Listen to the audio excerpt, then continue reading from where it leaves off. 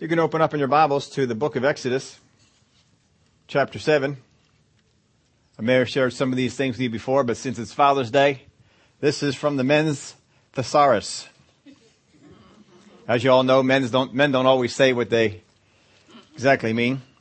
So here's some things. When a man says it's a guy thing. Ever heard that one? He means there is no rational thought pattern connected with this, and you have no chance at all of making it logical. When a man says, sure, honey, or yes, dear, he means absolutely nothing. It's a conditional response. When a man says it would take too long to explain, he means I have no idea how it works. When a man says, take a break, honey, you are working too hard, he means I can't hear the game over the vacuum cleaner. When a man says, you know how bad my memory is, he means I can hum every bar of the intro to Star Trek Original and The Next Generation, the address of the first girl I ever kissed, and the vehicle information numbers of every car I've ever owned, but I forgot your birthday. When a man says I don't fuss, I just cut myself, it's no big deal, he means I've actually severed a limb, but I will bleed to death before I admit that I am hurt. When a man says I can't find it, he means it didn't fall into my outstretched hand, so I am completely clueless.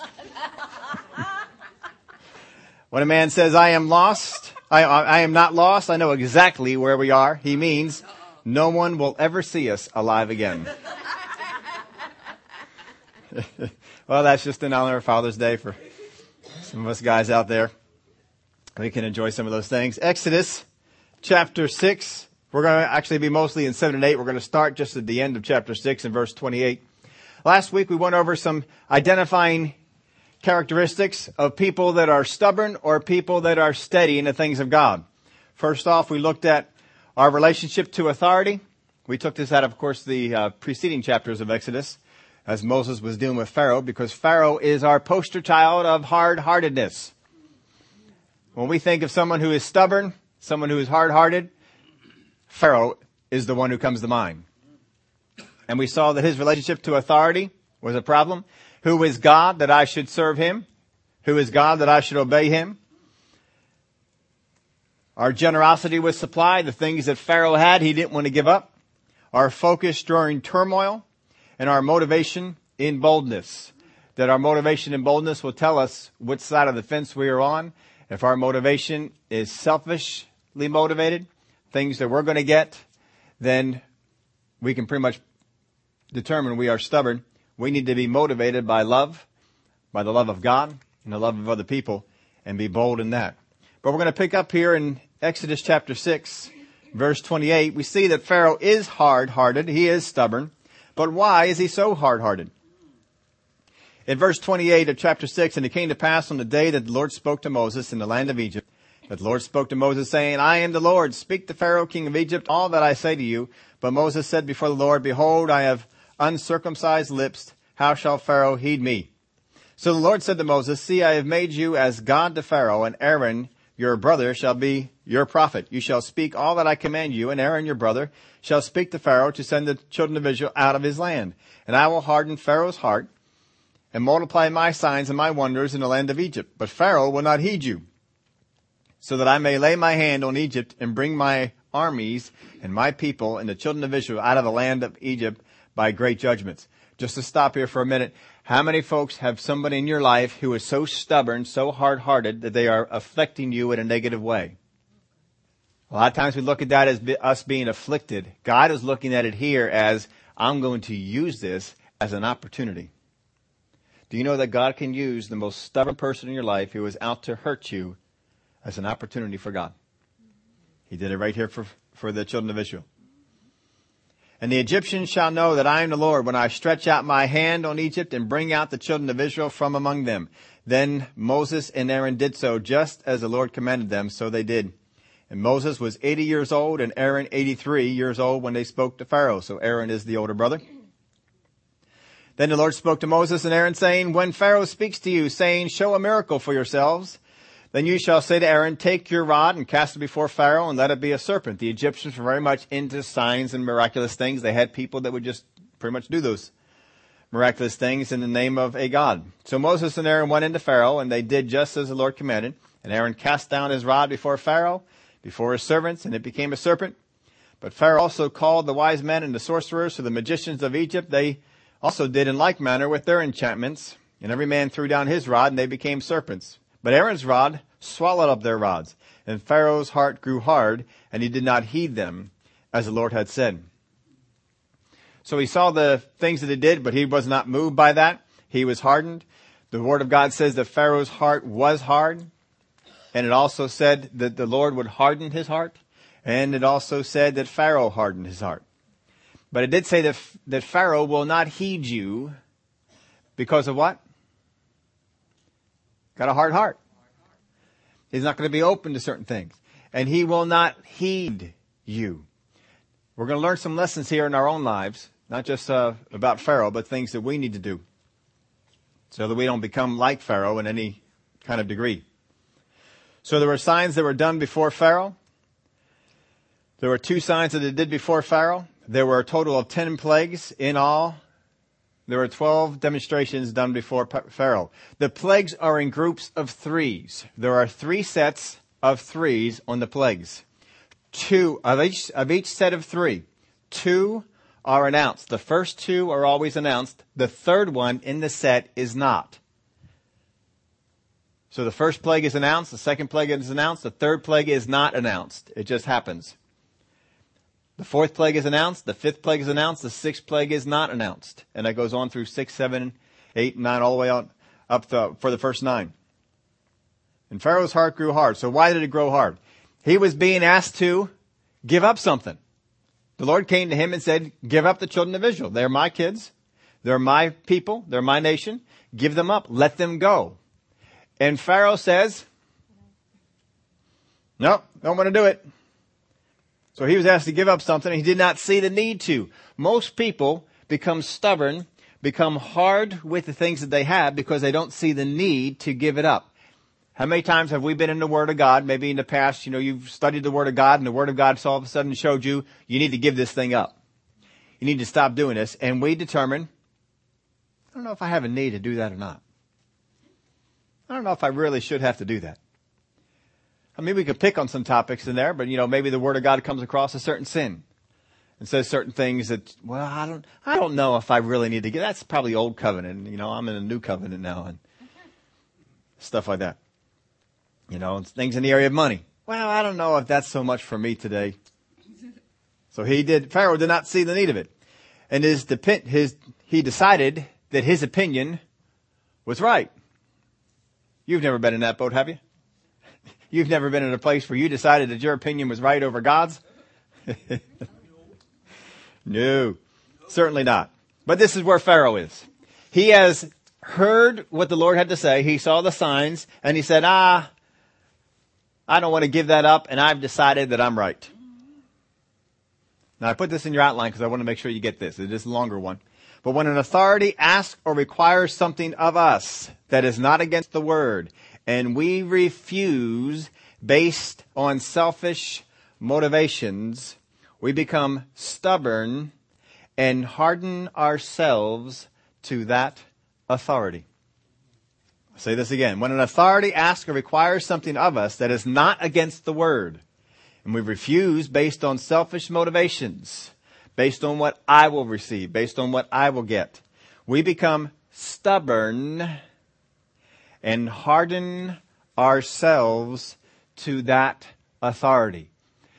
Just because an authority is in place does not mean that we as Christians are always to obey it. There are authorities, there are things that come about that go against what the Word of God says. Now also understand this. Authority is authority because it is under something. When you see an authority begin to operate out from their authority, then they are going rogue. If you were in the army and a commanding officer commanded you to do something that you knew were directly against the orders of his authority, what would you do? If the commander is court-martialed and you're brought in on it, and they ask you, did you know this was against? Yes, I did. But you did it anyway? In the Army, in the Air Force, in the military, they have ranks. And a general's command outranks those on the others. Certain places where they let that go. But generally, the commander has authority because his commander has given him that authority and placed him in that position. And we need to understand these things. Moses is not required to obey Pharaoh. Pharaoh has no authority over Moses. Moses is coming in and he's asking some things of it. Now, we've got some things going on in this country, in this nation. I don't know if you all are aware of this, but and our Congress is not acting on this. But just as a case in point, our president this week decided to make a law on his own.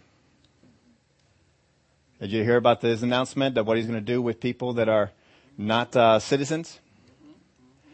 That if people catch someone who is an illegal citizen, illegal alien, as they call it, they are to catch them, release them, and give them work papers.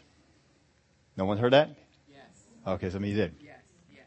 Now, this is because they couldn't get it by the Congress. Now, what is odd is our own president, by his own words, condemned himself. Because early on in his presidency, when they were getting on him for not doing something for the illegal aliens, he said, I cannot arbitrarily write a law. That was out of his own mouth. And then a few years later, he did. That is authority acting outside of authority. Well, he is the authority in the land, but he is not. Our country is not set up with a king. Our country is set up with a president who functions under the Constitution. It is the Constitution that gives the authority, and it is a balance of power. It's not the first time that our president has stepped outside of the balance of power. He has usurped congressional power. He has usurped court power, and he's ignored both. That's wrong, and God will deal with him. I don't mind saying that to you, because that's what the Word of God says. When we are under authority, we are required to obey the authority that we are under. Doesn't mean we just disrespect the president because of the things that he does. Don't let your words go out there and be disrespectful in your words toward him, though you might be angry with some of the things he might be doing. He has stepped outside of his authority.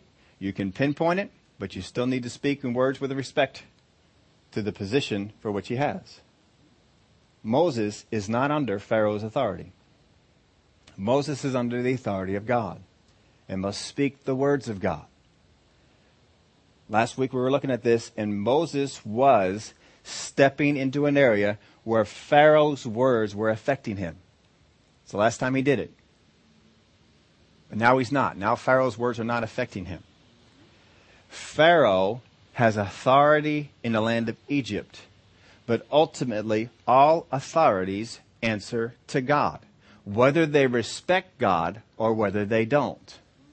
Ultimately, they will answer to God. So ultimately, Pharaoh answers to God. And if he oversteps the laws that are enacted, the laws that give him power, ultimately he answers to God. Just because they're an authority doesn't mean everything they do is right. And certainly we know that about Pharaoh. What Pharaoh is doing here right now is because of selfish motivations, because of what he wants. He has decided to become stubborn and harden himself against the authority of God. And you will see that with members of Congress, with presidents, with governors, with mayors, with whoever it is in this country. When they disrespect the things that give them authority, they become stubborn, hard, and selfish. They become selfishly motivated. They become more and more selfishly motivated. You look at the people that have done this. They become more and more selfishly motivated. We need to make sure we guard against this. Do not follow their pattern. Don't follow the pattern of Pharaoh. Follow the pattern of Moses.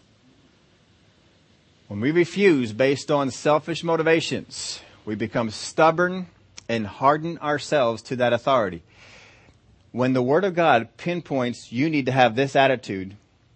You need to not speak evil in this way. You need to not speak in this kind of and we do it. What are we doing? I am disregarding my authority. And when I disregard my authority, I become what to it? Hardened. When the Word of God comes to me and says, don't gossip. When the Word of God comes to me and says, call sin, sin.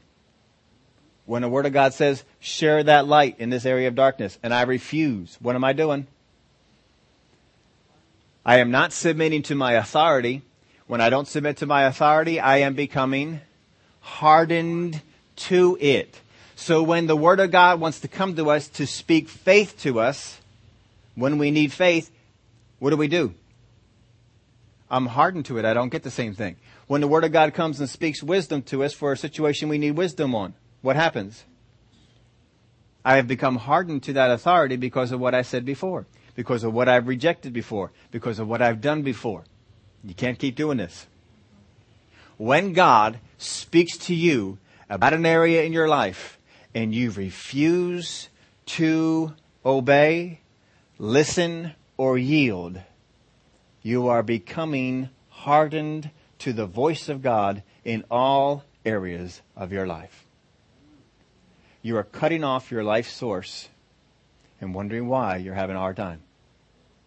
We look at Pharaoh, and just in his statements that is here, we can see two identifiers at work. First of all, authority. He is not submitted to the authority. And supply. This is supply that I have, and I'm not giving it up. These are my slaves. These are my people. And I'm going to keep them. That's not how God wants us to do. How many of y'all know we can get that way with our money? We can get that way with our stuff. We can get that way with some of our beliefs. And if someone wants to come along and pinpoint that belief is wrong, what do? See, you can go up to some Christians and you can say, by the Word of God, and by the power of the Word, take them through 10, 12 scriptures and say this and this and this and this and this and this. And they say, I'm going to hang on to what my religion is. I'm going to hang on to what I want to believe. There's a certain phraseology I have made sure to keep out of my vocabulary. I hope that you have as well. But you can think of some other Christians and they have said things like this. How many have ever heard this said by a Christian? Well, I don't think that God would. Well, I don't really believe that God would. You will not hear those things in my vocabulary. You know why? Because I don't care what it is that I think or believe. What does the Word of God have to say? My beliefs have to be made on the principles, on the foundations of the Word of God. And if I allow anything else to creep in, I have become hard to my authority, which is God, which means when He speaks to me through His Word, I don't receive it. I have just shut myself down from it.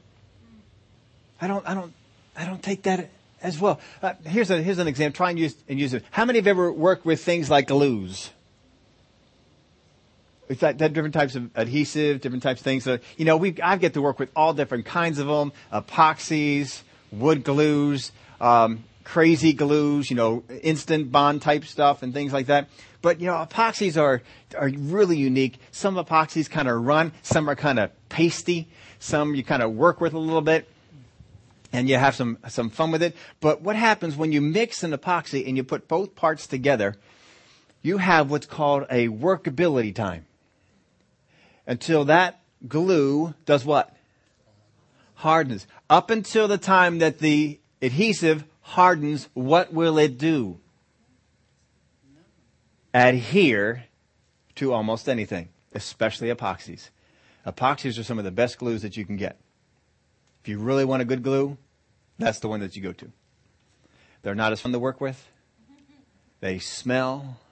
They're sticky. They can be messy. But if you want a good glue, that's the one to go to.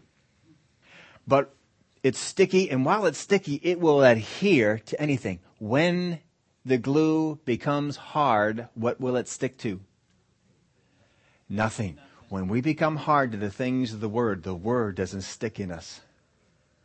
As long as we stay pliable and soft, when the Word of God comes to us, we receive it and it becomes adhesive. We stick to that thing. That's what we need to do. He is hardening himself. Verse 14. So the Lord said to Moses, Pharaoh's heart is hard. What is Pharaoh's heart's condition right now? The Lord has declared it. Pharaoh's heart is hard. He's not saying it will be. He's saying it is. It is hard. He refuses, present tense, to let the people go. Go to Pharaoh in the morning when he goes out to the water, and you shall stand by the river's bank to meet him, and the rod which is turned to a serpent you shall take in your hand. He's going down to the river, probably to worship the Nile or to bathe, one or the other. And you shall say to him, the Lord God of the Hebrews has sent me to you, saying, let my people go, that they may serve me in the wilderness. But indeed, until now you would not hear. Thus says the Lord, by this you shall know that I am the Lord. Behold, I will strike the waters which are in the river with the rod that is in my hand, and they shall be turned to blood. And the fish that are in the river shall die, and the river shall stink, and the Egyptians shall loathe to drink the water of the river.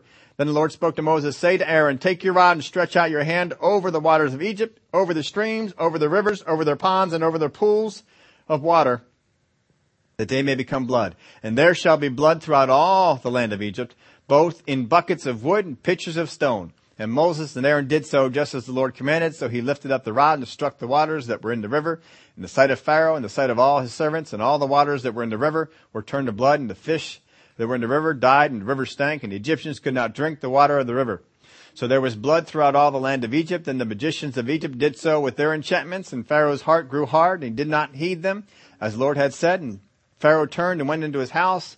Neither was his heart moved by this thing. So all the Egyptians dug all around the river for water to drink, because they could not drink the water of the river.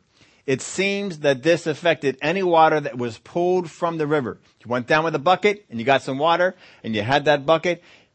When this happened, that bucket, the water in that bucket turned to blood.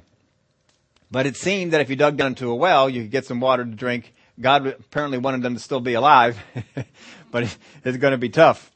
So they all had to be digging these wells in order to be able to have the water that they needed. But all the rest of the water turned to blood. But because his own magicians could do the same thing, he wasn't moved. Now, I don't know what actually happened, but I'm picturing this. The magicians did it over a bucket or two, and Moses did it over the whole land. I think there's a difference there. But you see, when you are hard, you don't see it. The first plague, was the water to blood. And it says here that Pharaoh's heart did what? Grew hard. I thought his heart was hard. Didn't he say early on? Pharaoh's heart is hard. Pharaoh's heart is hard. But in verse 22, and Pharaoh's heart grew hard. He already was hard. But even when you're hard to God, you can get harder. And it says that he grew hard. How did he grow hard? By not giving up the stuff, not having that generous spirit coming on him, and by not yielding to authority. We're seeing these two identifiers. He is continuing to do this to maintain that hardness. Keep that going. So there's a growth process of being hard. You know, there's also a growth process of being soft. You're not just soft to the things of God. You can become softer. There's a growth process. If you do the things opposite of what you're about to do to become hard, you can become soft. So if I yield to the authority given by God, and if I am generous with the stuff, what am I doing? Making myself softer, which means when God speaks to me, I receive it. And if God is speaking things to me, it's because I need it. If I receive what I need, I become supplied for what's ahead. If I refuse it, I'm not supplied. God says, I tried to send it to you. You were hard to it. You didn't receive it.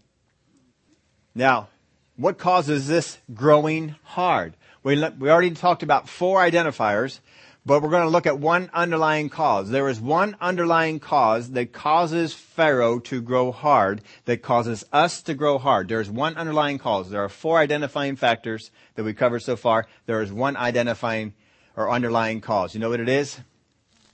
I'm right. I'm right.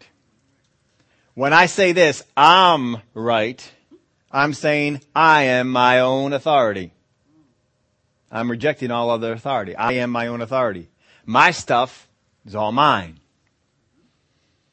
My selfishness motivates my boldness, and I have no beneficial focus in times of turmoil. So you look at those identifiers and they just flip around. But here's the cause of it. I'm right. Now remember we were talking about this last week? I was telling you, we just used the example of end times.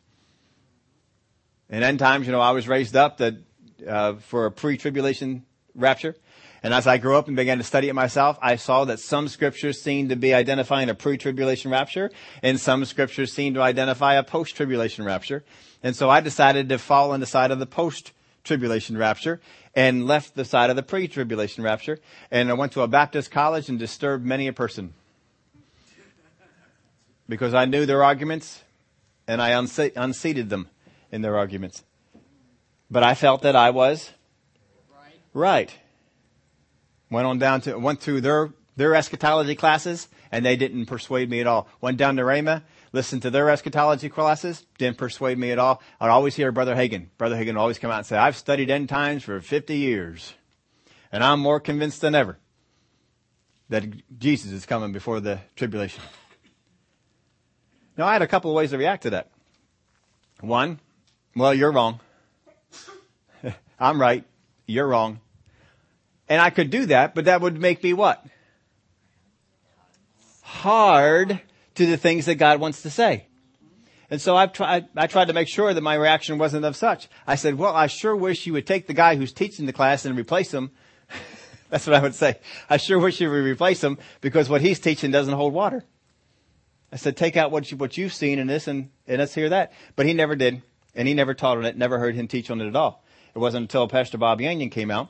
And Pastor Bob Yanyan was the first one I ever heard who had the same questions about a pre-tribulation rapture that I did. And he brought them out, and he also showed where the Word of God was consistent. You see, if you ever look at the Word of God and you see it teaching one side and another, understand this, your revelation is not complete. Because the Word of God does not teach on both sides. And when he got finished, I received those things he taught, and I left what I thought was correct, and I became right. But all those times, each time I thought I was right. But I had to maintain an attitude that said, I can be taught. I could be wrong because I'm seeing 2 different things in here. I'm thinking that this one has more credibility. But then when he finally got done teaching, I saw, there's absolutely no teaching at all for a post-tribulation. And there is. There's absolutely no teaching. This is from a guy who could go to a Baptist college and destroy every person in there who thought otherwise. See, when I said I was right, it's because I submitted to the things of God. I've received his revelation on it. But what I do know about end times is there's a whole lot I don't know. As much as I've studied it, as much as I've looked at the scriptures, as much as I've studied the books that are involved, I know there's a whole lot I don't know. Which means I need to receive from the authority, which is God. So I have to always make sure that I am soft and pliable and ready to receive what it is that God wants to say. If I hang on to a thing that I am right and I am selfishly motivated, then we're not going to help us out. We're not going to help ourselves out. I cannot be my own authority. That's why I brought up that one about the president here today. The president right now is acting as his own authority, and no one is over him. And that is not true. That is the beginning of a downfall. We've seen it before this, but this is just recent. So I just use that as an example. The president in this country is not his own authority. We did not elect a king. We elected a president. When we act as our own authority, it is a downfall. And we cannot, I don't care, Democrat or Republican or independent or any other political party that they want to be a part of. You cannot act apart from authority. It is not something that you can do. I cannot act on my own authority. I have to act on the authority of God. If I ever act on my own authority, if I ever believe something of my own authority, I am wrong. Even if what I believe is right. I may believe perfectly right, but I've acted on my own authority and I am wrong. I have to be submitted to the authority of God. It's imperative that we do that. Put in your outline this title, Being Right Without Being Wrong. The idea is that we are right without being wrong. We can either grow hard or we can grow soft. I can become sensitive to the things of God or I can become hard to the things of God. Exodus chapter 8. And the Lord spoke to Moses, Go to Pharaoh and say to him, Thus says the Lord, Let my people go, that they may serve me. Now look at what he says. Let my people go. Whose people are they? God's. Who does Pharaoh see they are? There's a conflict there, isn't it? He's not he will not yield himself to the authority of God. No, they are mine. God says, you let my people go, that they may serve me. But if you refuse to let them go, behold, I will smite all your territory with frogs. So the river shall bring forth frogs abundantly. How many of you like frogs? We like frogs. We have a pond of frogs. We like going over there and watching the frogs. But I don't know if I would like this many. So the river shall bring forth frogs abundantly, which shall go up and come into your house, into your bedroom, on your bed, into the houses of your servants, on your people, and on your ovens, and your kneading bowls. I like the frogs when they're out by the pond. The only thing my wife and I have asked for at times is an off switch.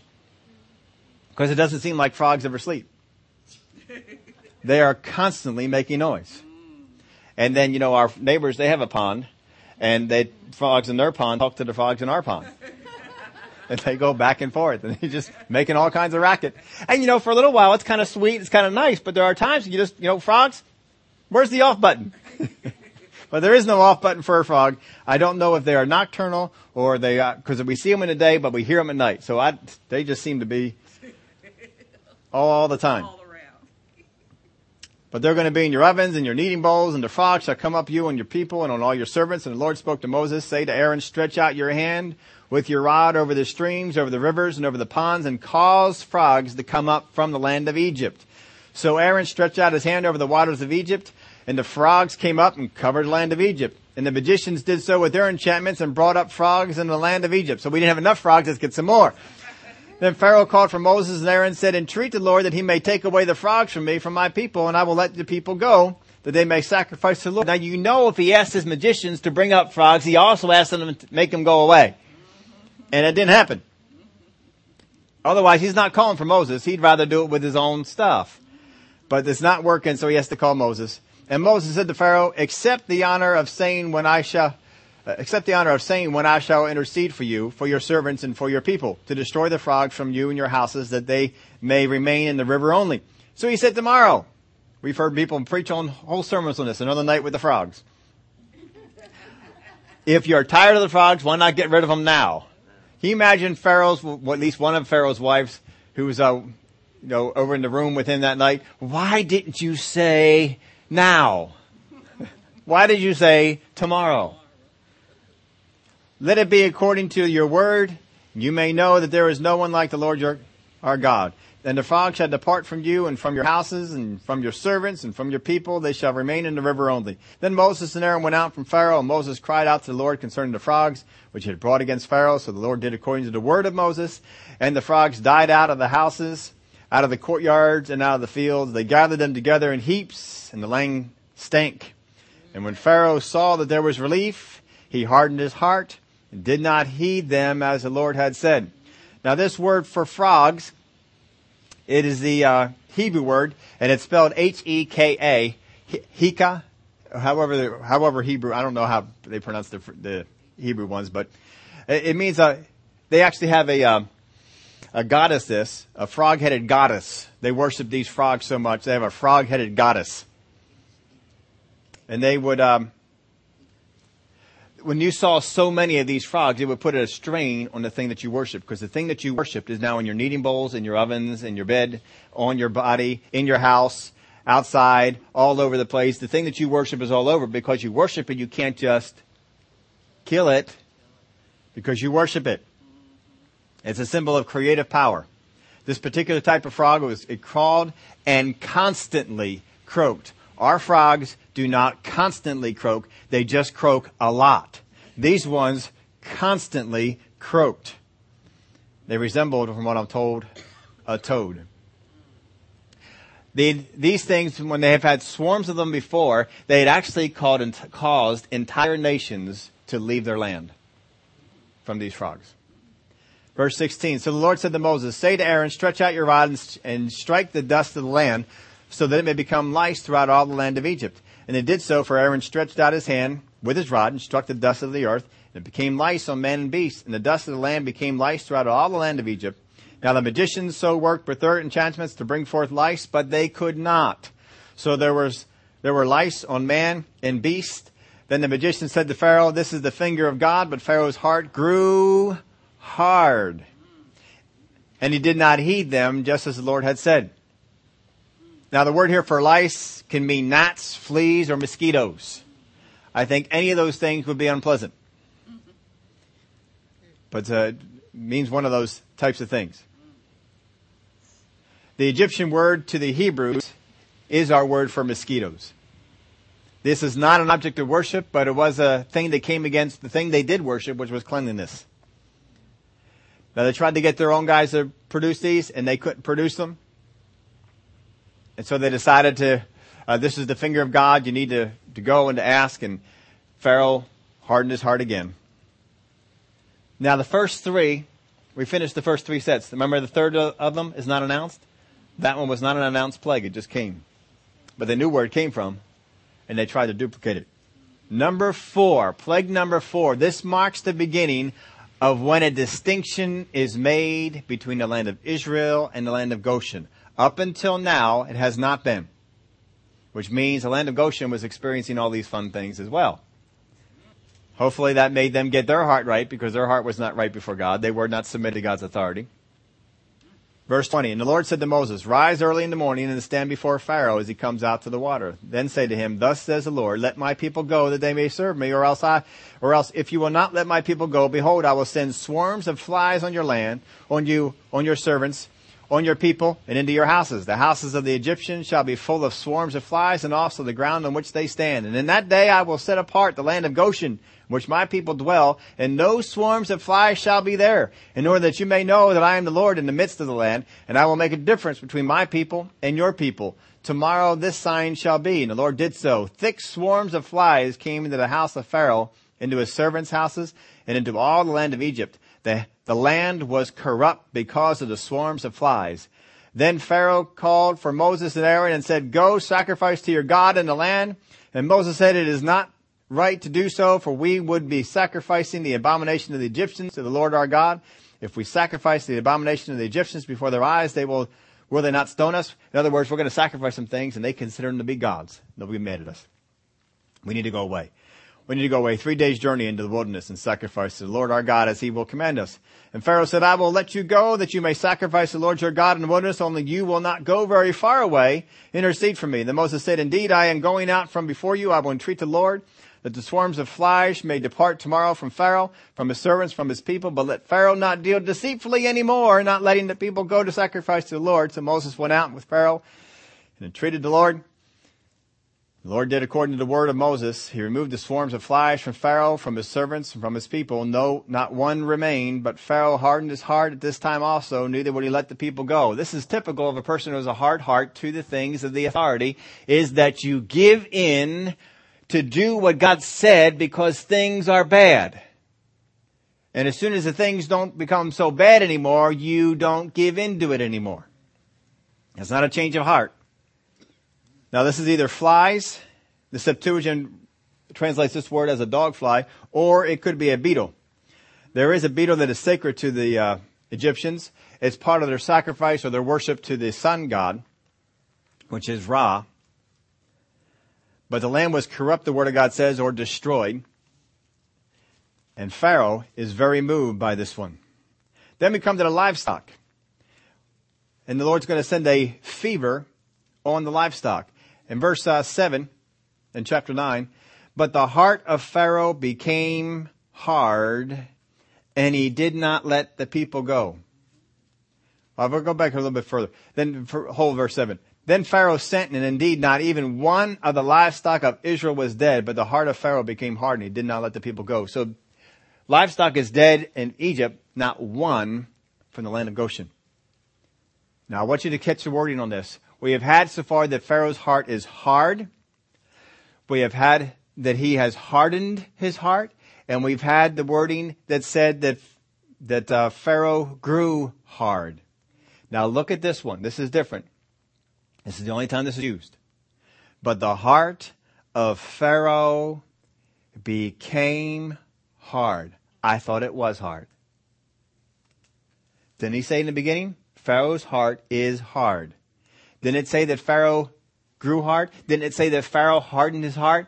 So how is it that all of a sudden here, after this plague, we have that Pharaoh's heart became hard? When you become something, what do? You cease from being this to being this. How many of you have ever become mad? What happened when you became mad? You ceased being glad and became mad. How many of you have ever become sad? You ceased from being glad and became sad. When you become something, you leave something behind, right? If you became rich, what does that mean? You ceased being poor. If you became strong, what does that mean? I ceased being weak. So if he became hard, what does this mean? He was hard. So what does it mean that he became hard? Folks, what we're looking at here is that at this particular spot, he enters into an entirely new level of hard. He ceased being hard as he was before and became a whole new class of hard, which is why he is our poster child for people who are hard. He ceased being hard where you would harden your heart, where you would grow hard, and he became a whole new class of hard. He became something that, as far as we know in the Word of God, had never been before. He became hard. Now it's important that we catch this phrasing because it's going to change from here. Later on in chapter 9, we're going to run into the boils. Boils come out. And again, they're going to be on the people of Egypt, not on the people in Goshen. Verse 12 of chapter 9. But the Lord hardened the heart of Pharaoh, and he did not heed them, just as the Lord had spoken to Moses. What does that mean? The Lord hardened his heart. Well, he stopped being the kind of hard that you could just continue to grow and harden your heart, and he became something all new. And the Word of God tells us that God pulled all the stops out. He says, fine, I have been working on you to try and get you soft. But because of the change that has gone on, I am no longer working on you. You can become as hard as you want. I am stopping all spiritual forces from working on you to become soft. And you can be as hard as you want. When he became hard, he changed something, and God changed the way that he dealt with Pharaoh. In which God was actually trying to work on Pharaoh that he would soften his heart. But he kept resisting it, kept resisting it, kept resisting it, kept resisting it. It became hard, a whole new class of hard. And God says, that's it, I'm done. You can be as hard as you want. And the Egyptians or the Israelites, when they write this, they saw God. If he does not stop something, then God caused it. And God is no longer stopping this. And God is just taking his hands off. And you can become as hard as you want. And I am not going to stop. So it says, the Lord hardened the heart of Pharaoh, and he did not heed them, just as the Lord had spoken to Moses. Now the hail comes. 33 and 35. In verse 35, so the heart of Pharaoh was hard. I'll go back. Let's read the whole thing. Verse 33. So Moses went out of the city from Pharaoh and spread out his hands to the Lord. Then the thunder and the hail ceased, and the rain was not poured on the earth. And when Pharaoh saw that the rain, the hail, and the thunder had ceased, he sinned yet more, and he hardened his heart, he and his servants. So the heart of the Pharaoh was hard, neither would he let the children of Israel go as the Lord had spoken by Moses. So all this thunder, all this hail, all this nastiness, he gets out there and he prays and he speaks to the thing and it all stops. And then Pharaoh says, no, I was going to do it, but now I'm not going to do it. And he reneges on it again. This was the first plague that brought death into the land of Egypt. Then we had the locusts that came. Now the hail had crushed a lot of their crops, but it didn't crush everything. But then the locusts came. And when the locusts came, verse 10, now the Lord said to Moses, go into Pharaoh, for I have hardened his heart and the hearts of his servants, that I may show these signs of mine before him. So not only is he involved, also the servants. Look at verse 7. Then Pharaoh's servants, after this thing with the locusts had come out, Pharaoh's servant said to him, how long shall this man be a snare to us? Let the men go, that they may serve the Lord their God. Do you not yet know that Egypt is destroyed? The locusts came and they ate everything in the land that the hail did not destroy. Now they got nothing. And despite that, he's going to say, nope, I'm going to hang on to these things. He is losing everything. He's losing livestock. He's losing all the food. He's losing the people. He's losing everything in the land because he wants to hang on to something that God said is mine. How many times Christians do this? God says, give this up. And they say, no, I'm going to hang on to it. They may lose everything else, but they're going to hang on to that. Verse 16, and Pharaoh called for Moses and Aaron in haste and said, I have sinned against the Lord your God and against you. He called for them in haste. Now therefore, please forgive my sin only this once and entreat the Lord your God that he may take away from me this death only. Now he seems to be acknowledging God. So he went out from Pharaoh and entreated the Lord, and the Lord turned a very strong west wind, which took the locusts away and blew them into the Red Sea. There remained not one locust in all the territory of Egypt. Boy, if you could get something like that to go on and take care of some pests, huh? Every single one of them gone. But the Lord hardened Pharaoh's heart, and he did not let the children go again. Still he doesn't let it go. As soon as the thing goes away, now we're on the ninth plague. Ninth plague is unannounced. And darkness comes upon the land. And it was an eerie darkness. It wasn't just dark, it was an eerie type of darkness. And it was all over the land. And it was daytime. It was nighttime. It was this darkness. And after a while, it just began to creep people out. And Pharaoh got creeped out. And he calls for them, even though this is not an announced plague. I know where it came from. I think that's why God left one of them unannounced, because they had to acknowledge that first off it came from God, even though it was not announced to come from God, and then asked for it to be removed. And he asked for it to be removed. Verse 27, but the Lord hardened Pharaoh's heart, and he would not let them go. And then Pharaoh said to him, get away from me. Take heed to yourselves and see my face no more. For the day that you see my face, you shall die. And Moses said, you have spoken well. I will never see your face again. Moses knows exactly what God said. He is open to the things of God. Pharaoh is close to them. And this is truly the last time they're going to see each other. This was unannounced. Moses called for the darkness to end. And then came the final one, the 10th plague. And God said, this is the one that's going to do it. The death of the firstborn. We're not going to get into all that. 1 Corinthians chapter 8, verse 1. We said before, he is stuck on this thing that I am right. I am not going to yield to the authority of God, and I am not going to give up what I have. Now concerning things offered to idols, we know that we all have knowledge. Knowledge puffs up, but love edifies. This is exactly the mindset that we're talking about. Pharaoh is puffed up because of knowledge. He's not operating in love for the people. He's not operating in love for the land. He's operating of himself. This is a dangerous place for a leader to be. In being right, well, for us, I put this in here for us. How many of y'all know that there are some things we can be right on? And sometimes you say, well, I'm right on that, and people look at you as being stubborn.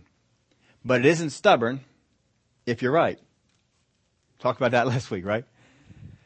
If you are right and you stick with it, it's not stubborn because you're right.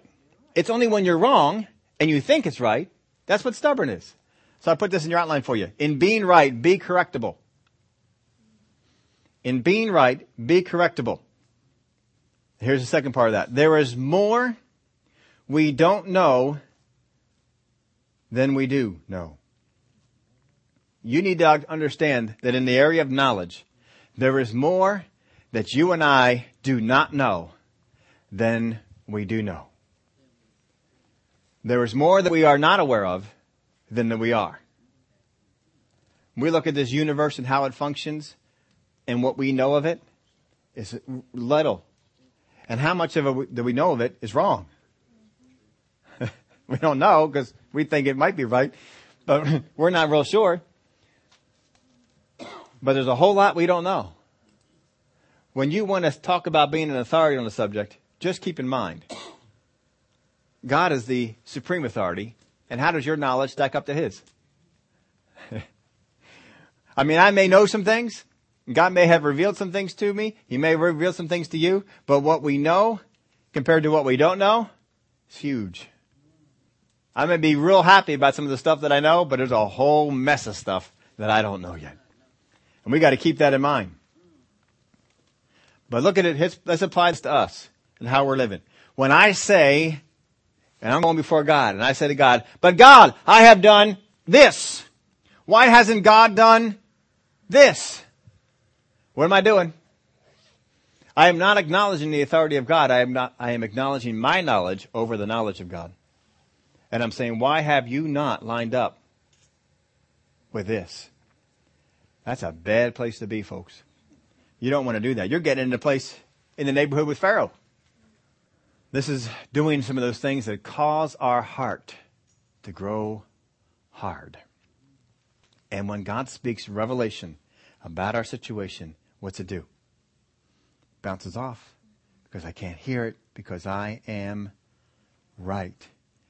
When we become our own authority, people come into our lives to speak words to help us get out from what we're under. And what do? Reject it. Because I'm my own authority. I don't think God would do that. I don't really believe that God would do that. I don't believe that that's right. Well, where's your scripture for it? Well, I don't really have any. I just don't believe that God would do that. Drives you crazy sometimes, doesn't it? We can also do this for other people.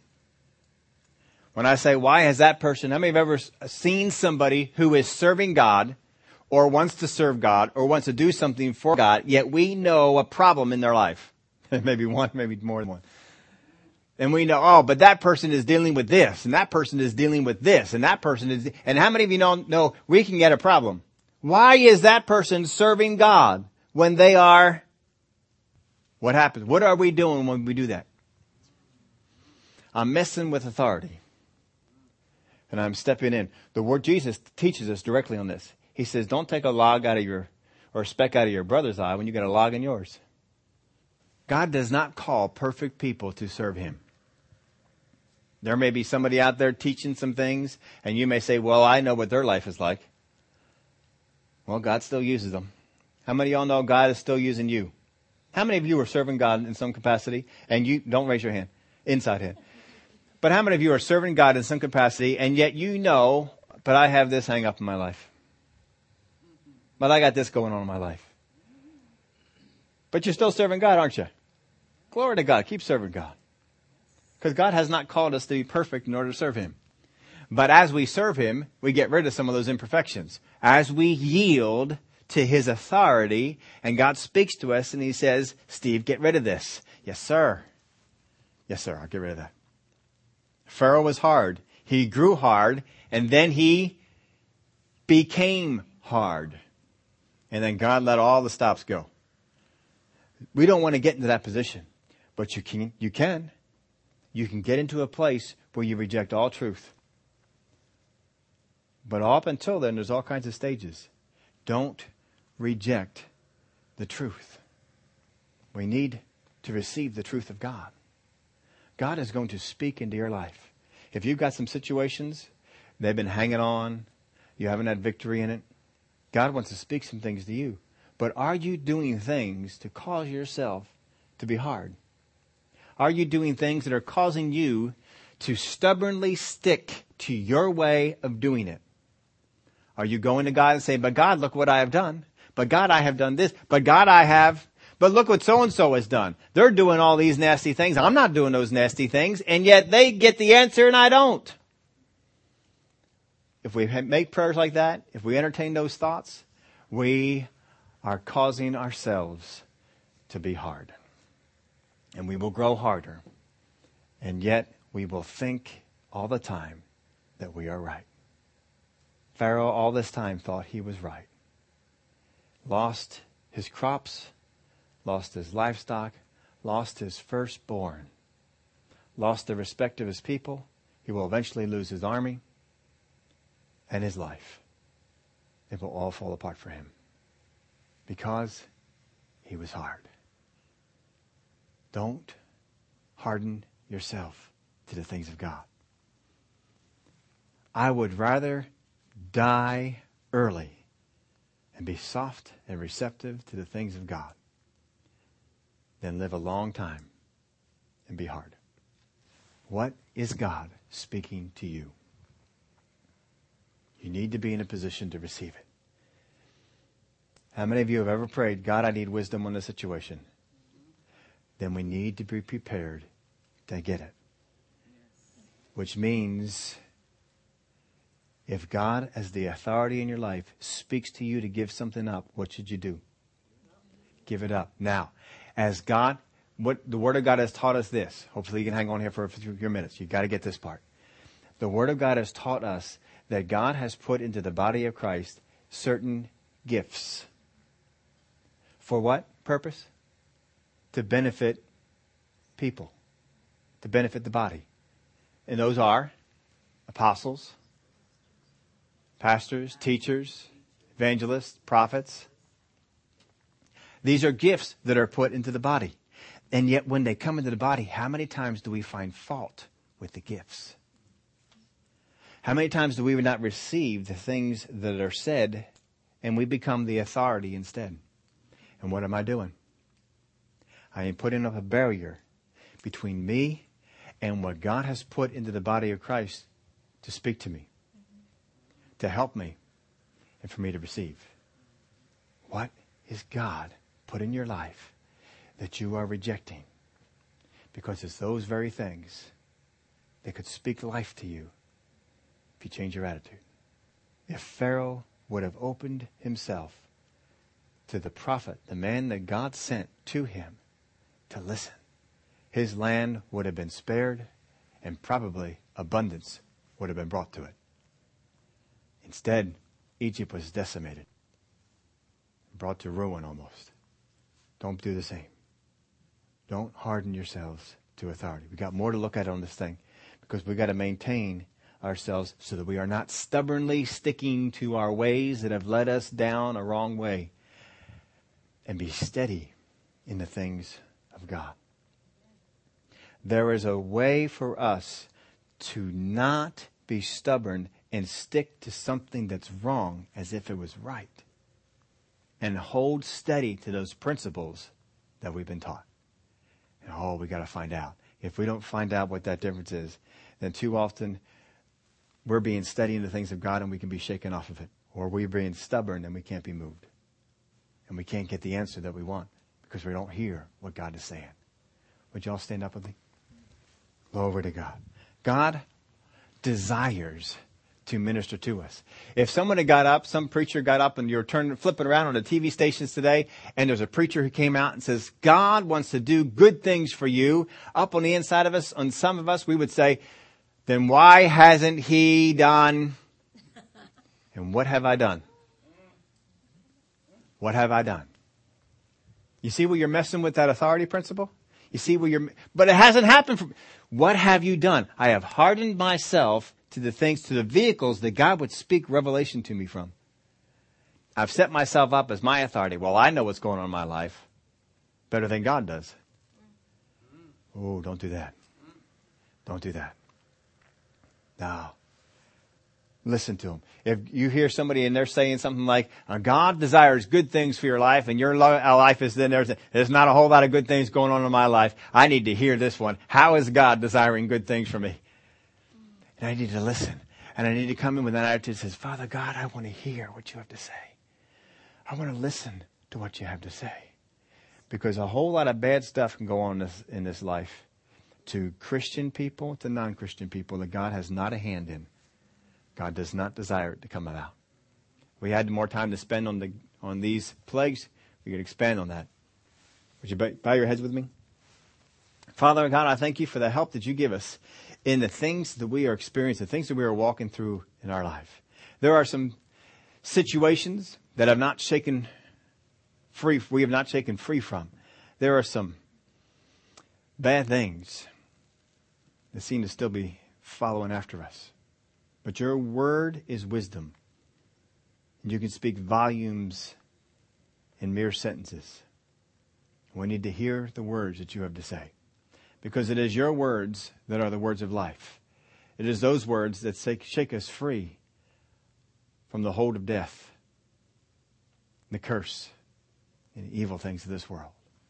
Help us, Father, to not reject authority that comes from you, but to submit ourselves to it.